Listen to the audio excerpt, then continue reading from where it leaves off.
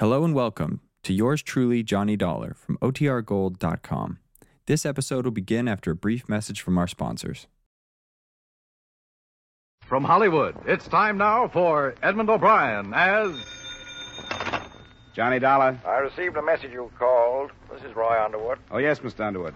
I've been hired by the Plymouth Insurance Company to look into the jewelry you reported stolen. That's what the message said. I wondered when I could see you, find out if you have any idea who stole it. I'll be in my apartment for the rest of the night, and I'll tell you everything you need to know. I know who stole it, and I think I know where you can find her. Ah, you make it sound very simple, Mr. Underwood. I'll see you after dinner. Say 8:30.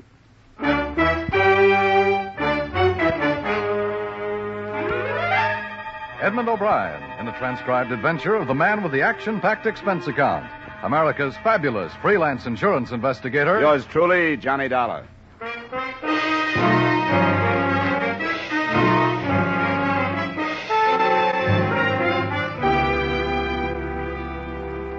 Expense account submitted by Special Investigator Johnny Dollar to Home Office, Plymouth Insurance Company, Hartford, Connecticut.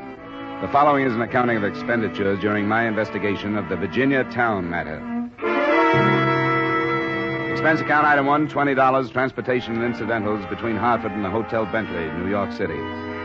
I contacted the policyholder, Roy Underwood, and at 8:45 that first night I arrived at the 63rd Street apartment. The meeting was not in private.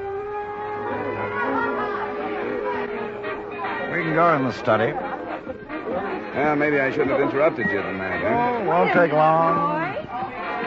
I'll be right back. A little business. But what am I going to do with him? He just sits there with that character and ignores me. Oh, sure, Ellie, sure. I'll talk to you about it in a minute. Now, excuse me. Just sits there. I hope you'll pardon my not introducing her to you. I will. Gets a little out of hand sometimes. Here. There's whiskey on the table if you want it. No, thanks. This jewelry you reported stolen. I have a description. Will you look at it? Tell me if it's right. Yeah? Yes, this is correct. They were stolen by a woman named Virginia Town. You're sure of that? Oh, yes, I'm sure of it. She was here at a party, very much like this one. I saw her leave with them. You didn't try to stop her? Of course I did. It's not my responsibility to place a thief under arrest. Did you notify the police? No, I was going to, but I thought better of it next morning.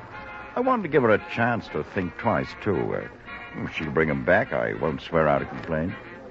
The pieces are all women's jewelry. 2 bracelets and 3 rings. Yes, I buy odd pieces when I can, at a reasonable price. How did she manage to get hold of them? They were in my dresser drawer. She put them on. I told her to take them off. She refused and left. Uh-huh. You mentioned on the phone that you thought you knew where I could find this Virginia Town. Well, I'm not sure, you understand. I tried to phone her at her apartment, but she'd moved out. Then I called her closest friend, a girl called Frances Adams. And she said she didn't know where Virginia was, but I think she was lying. I think Virginia was right there. Where do I find this Frances Adams? Oh, her flat's in Lexington, near 40th. She's a chick girl at the top hat and works till 4 in the morning. I'll give you her address. Before I left, I was shown a posed photograph of Virginia Town inscribed, "To Roy with more thanks than I can ever say." I didn't keep the photograph, but the vision of the face in it stayed with me.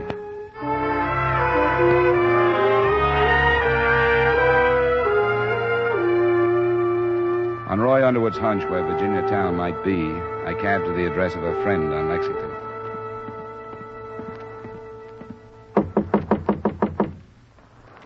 Just a second, Phil. It didn't take... Oh. Miss Virginia Town? Who are you? My name is Dollar. I'm an insurance investigator. I'm here to talk to you about some jewelry owned by a Mr. Roy Underwood. What? May I come in, please? Yes. Roy sent you here? I'm working for the insurance company. Roy said he thought you might be found here. And he said the jewelry was his. That's right. He said you stole it. But that's not true. He gave it to me. One of the bracelets for Christmas last year, the other for my birthday, and the rings at other times. You have proof of that? Proof. He knows he gave them to me. I said proof. My instinct was that something like this might be the case.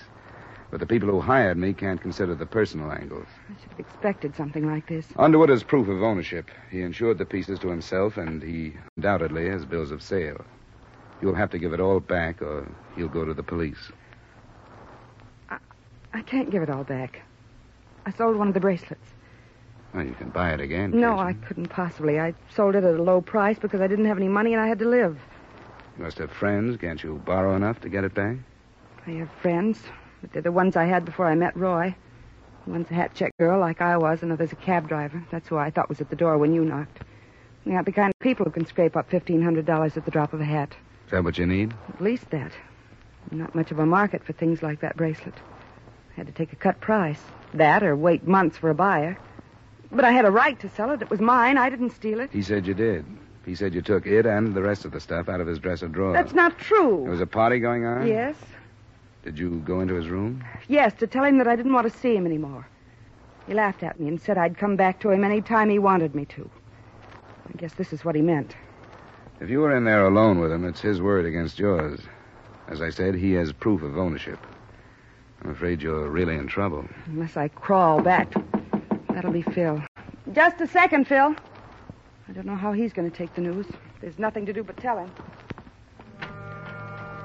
Phil's last name was Kelly, and it matched his appearance. He was over 40, red hair beginning to gray. As he listened, his heavy, freckled hands started to clench and unclench, and the look in his eyes convinced me more than her words that Virginia Town was telling the truth. The rest of the story came out. Underwood had gotten her into a few chorus lines after he'd talked her out of a job in a nightclub. Not because she had any outstanding talent except beauty, but because of his influence. When he stopped using that to her advantage, there was no more work. I borrowed money from him till I finally got it through my empty head that the farther in debt I got, the more he enjoyed it. So I stopped it the only way I knew how. I told him it was finished, and it was. And she's no thief. She sold only what was hers. She didn't steal them gewgaws. It's not what I think, Kelly. It's what the police can pile up in the way of evidence. Well, then, the truth of it is, I sold the bracelet. I stole it from her. I stole it from her, and that's why she can't give it back. Tell him that and see what he can pile up against me. Now, wait a minute, Kelly. Phil, now you're being ridiculous. No, I'm not. There's no reason to bother Mr. Dollar with all this. It's his job to return the jewelry if he can, and that's all. But you're not going to see Virginia arrested because of the personal feelings of this scum now, are you? No, I'm not, if I can help it. Well, that's better. What are you going to do, Mr. Dollar? Well, I'm going to give you some time to try to raise some money. I'm overstepping my bounds, but I think you deserve a break. I'll stall Underwood for 2 days. Tell him I haven't found you. That's tomorrow and the next day. That's the best I can do. That'll be time enough. And I'll deliver his blasted gewgaws myself, with a slug in the teeth to boot. I don't know how to thank you, Mr. Dollar. Forget it. I'll check back with you tomorrow.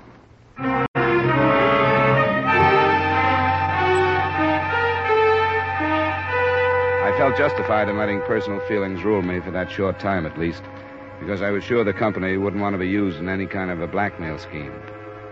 I met Frances Adams, the girl with whom Virginia was sharing the apartment, when I checked the progress the following afternoon. When I went back that evening, a couple of $100 had come in, and Kelly was out trying to raise more. I stayed there alone with Virginia, waiting for him to come back. And I caught myself thinking less about my part of it, and more about the way she was facing what could be in her future. She was uncomplaining and almost naively brave about accepting the possible results of the mistake she had made. I returned to my hotel and called Underwood. I knew I was on thin ice when I stalled him one more day, but it had to end that third night when she calmly gave me the latest development. We couldn't buy the bracelet if we had $5,000, Johnny. I don't get it. It's been cut up. Even one of the larger diamonds has been cut. When did this come out? This afternoon, about 4. Why didn't you call me then? Because I didn't want anybody else to be here when I told you about it. Well, that doesn't seem to make my next move any easier. I'll have to go to Underwood tomorrow morning. I know you will. That's why I wanted to tell you this way. Because the next time I see you, you won't be my friend. You'll be just another man with some evidence. I've grown used to you as a friend, Johnny. I'm sorry it had to happen this way. No matter how it happened, I'm glad it did. You think we could forget all of it? I wish you'd take me someplace. We can try. Where do you want to go? Any place. Just have a couple of drinks. I don't care. I just want to go someplace with you. Come on, get up. Sure. Hey. What, Johnny?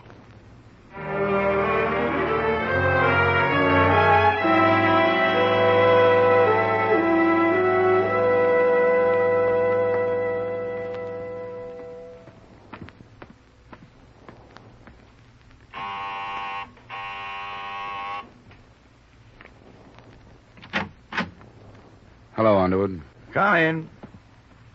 What was this nonsense you were talking on the phone? That you thought the insurance company would be willing not to prosecute if the loss was made up? Who's going to make up the loss? Forget it, Underwood. Do you think that's any way to stop crime? I said forget it.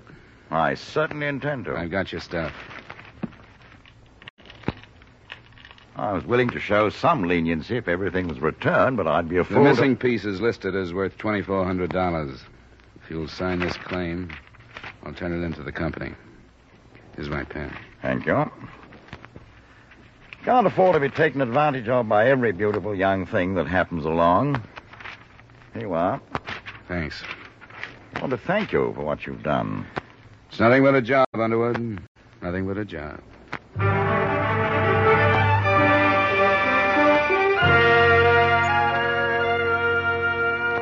It was 12:15 when I left Underwood's apartment. I had to make my own report on the matter to the police, and that took until 2:30.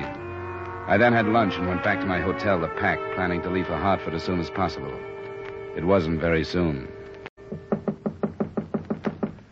Come. Mr. Dollar? Yeah? Lieutenant Brinker, homicide. What's up, Lieutenant? You made a report earlier this afternoon on some jewelry owned by one Roy Underwood that had been stolen and then partially returned. I did. I guess we need another statement from you. Stuff is missing again, and Roy Underwood has been shot to death. Come on.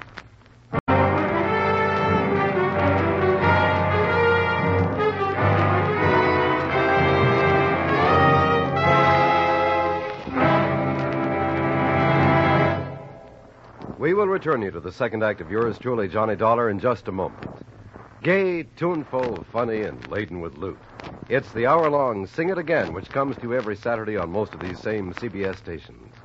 Jan Murray makes for the laughs and buzzes listeners from coast to coast, asking the solution to the Phantom Voice mystery, offering $1,000 in cash, if you get it right. Be listening for Jan Murray and Sing It Again later tonight on CBS. Now with our star Edmund O'Brien, we return you to the second act of yours truly, Johnny Dollar.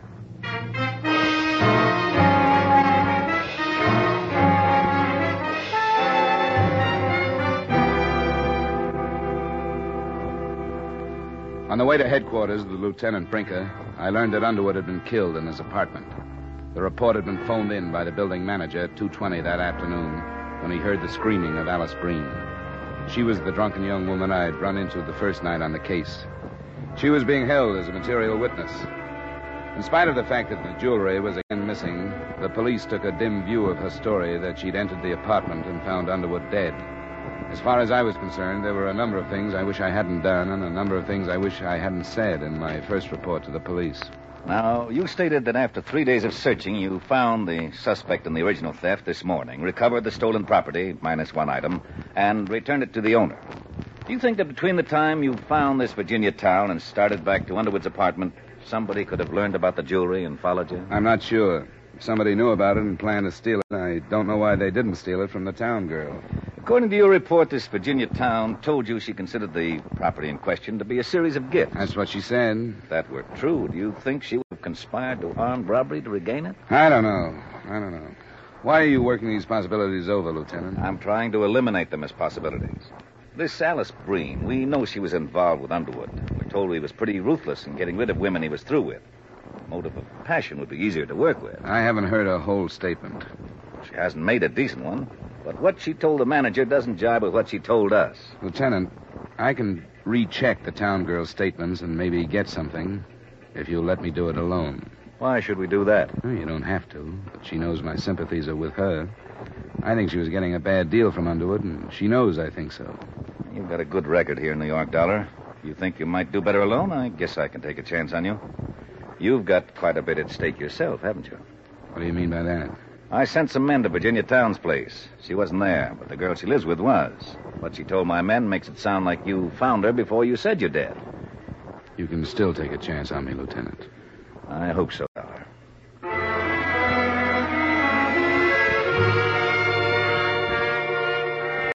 By the time I got to the Lexington Avenue apartment, the roommate, Francis Adams, was gone, too. But through his cab company, I did locate Phil Kelly. I swear I didn't even know about it. I was brought up to mourn the dead, but if you'll excuse me, I can't bring myself to it this time. Well, that's hardly the point. Where's Virginia? I don't know. Where's Francis Adams? I don't know that either. This is a work day. I've been on the go since morning. Where would Virginia go? You must have an idea. From what I've seen, I wouldn't be at all surprised if she wasn't looking as hard for you as you are for her. Have you thought of that? Why would she do that? You don't know? Well, come. She has the strongest motive for the killing so far. If I can't find her, I'll have to tell the police that's why she's hiding. Now, that isn't so at all. What other reason would she have? They'll ask me that, and I'll have to answer them. She's no murderess. Well, she's acting mighty like one. Get into the cab. I'll take you to her.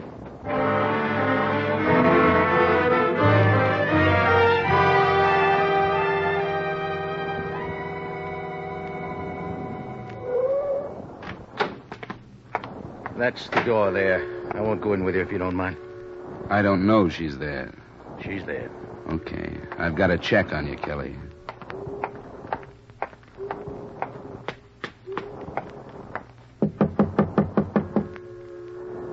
Who is it, Phil? It's Dollar. Let me in. Why did you come here? Who told you where I was? What are you doing here? It's none of your business. You did your job, didn't you? You told me last night that no matter what your personal feelings were, you had to do your job. Well, you did it. Why can't you leave me alone now? If he was still alive, I could. Still alive? The police have been looking for you. Roy Underwood's dead?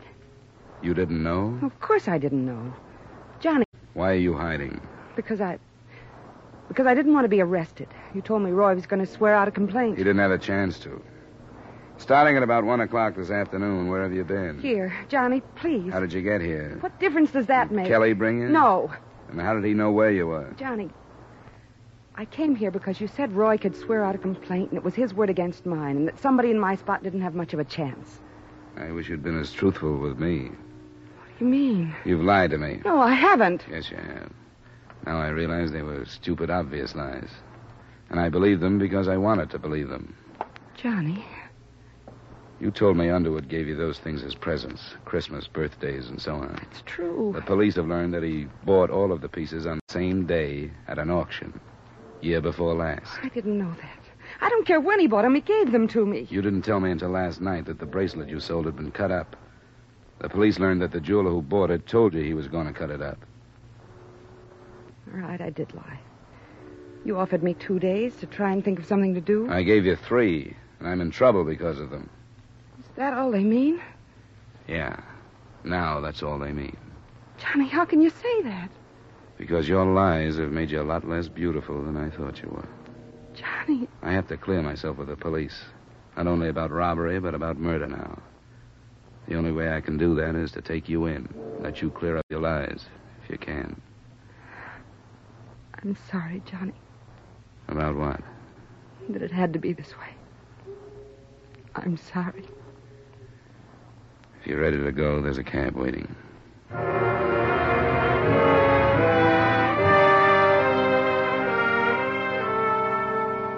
It was a silent trip to police headquarters in Kelly's taxi, and Lieutenant Brinker allowed me the privilege of being present while he questioned Virginia for 2 hours. When it was finished, Alice Breen, the material witness, was released, and I walked out of the building into a murky New York evening. Mr. Dollar. You still here, Kelly? Where else would I be? You want to drive me back to my hotel? Sure, get in. When's she coming out? I don't think she is, Kelly. Why not? Well, they're building up quite a case against her. What about? Not killing that scum. Yeah. She didn't do it, and you know it. I don't know, Kelly. Well, I do. I know where she came from, and I know what she is. She had nothing for so long that when that Underwood gave her his line and made his rotten promises, she thought it was heaven opening up to her. I know, because she told me so. With her eyes shining. Can't you see you've just exposed her motive? She had nothing when he found her, and he was going to send her back with less. A prison term. She didn't kill him. Why do you keep saying that, Kelly? Because I killed him. The motive you've given her was mine. Do you think I'd stand by and let him send her to prison? Do you think I'd do that? Knowing her since she was a baby? And a mother and father before? Kelly, do you know where the jewelry is? Yes, I know. Where is it? I'll tell you in good time. I want you to take me in there now. The police have the jewelry, Kelly. You're lying to me. She told them where she'd taken it after she killed him, and they found it there. Maybe I'd better get another cab, huh?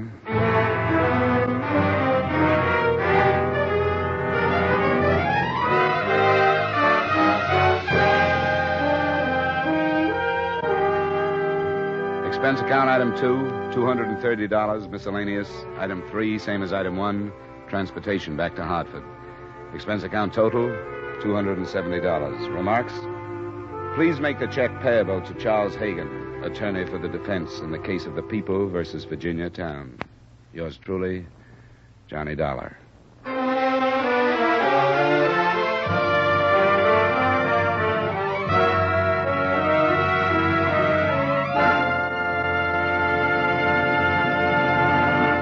Yours truly, Johnny Dollar, stars Edmund O'Brien in the title role and is written by Gil Dodd with music by Wilbur Hatch. Edmund O'Brien's latest picture is the Paramount Pictures production, The Redhead and the Cowboy. Featured in tonight's cast were Ramsey Hill, Gene Wood, Virginia Gregg, Jack Moyles, and Ed Begley. Yours truly, Johnny Dollar, was transcribed in Hollywood by Jaime Del Valle. This is Dan Coverly inviting you to join us next week at this time when Edmund O'Brien returns as... Yours truly, Johnny Dollar.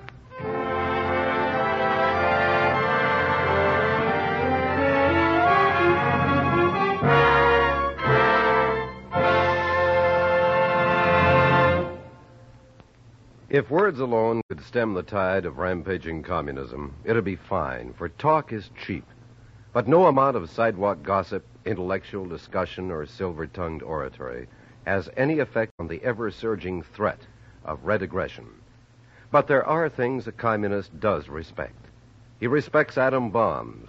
He respects wide-winged, globe-circling bombers. He respects steel-girded ships of the line. He respects well-conditioned, well-equipped fighting men. Yes, this makes sense to him. So, let's make him respect us by providing these things in great numbers. To do this takes money, and we can help provide that money by buying United States defense bonds. The month of May has been proclaimed Defense Bond Month, and every American citizen is being asked to get on the bond wagon. Sign up for the regular purchase of bonds at your bank or place of employment. If you're already doing that, try to buy an extra bond. This has to be, for remember, only talk is cheap. Just 10 years ago this month, our government started the sale of savings bonds. A few short months later, these same bonds were known as war bonds. Today, with the world suspended in a state of raw nerve existence, we are asked to buy defense bonds. Let's buy them all we can and now. Help provide the weapons of defense and security so that in a few short months they will still be known as defense bonds, not war bonds.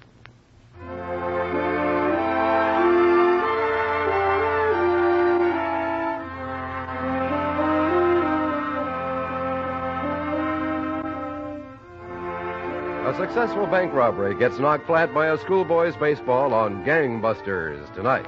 Don't ask me how it's done, but Gangbusters always dramatizes a true police story. And this story, the case of a game of ball, will be told by the California sheriff who knew the boy and captured the robbers. Be listening for Gangbusters on most of these same CBS stations tonight. Stay tuned now for 5 minutes of the latest news.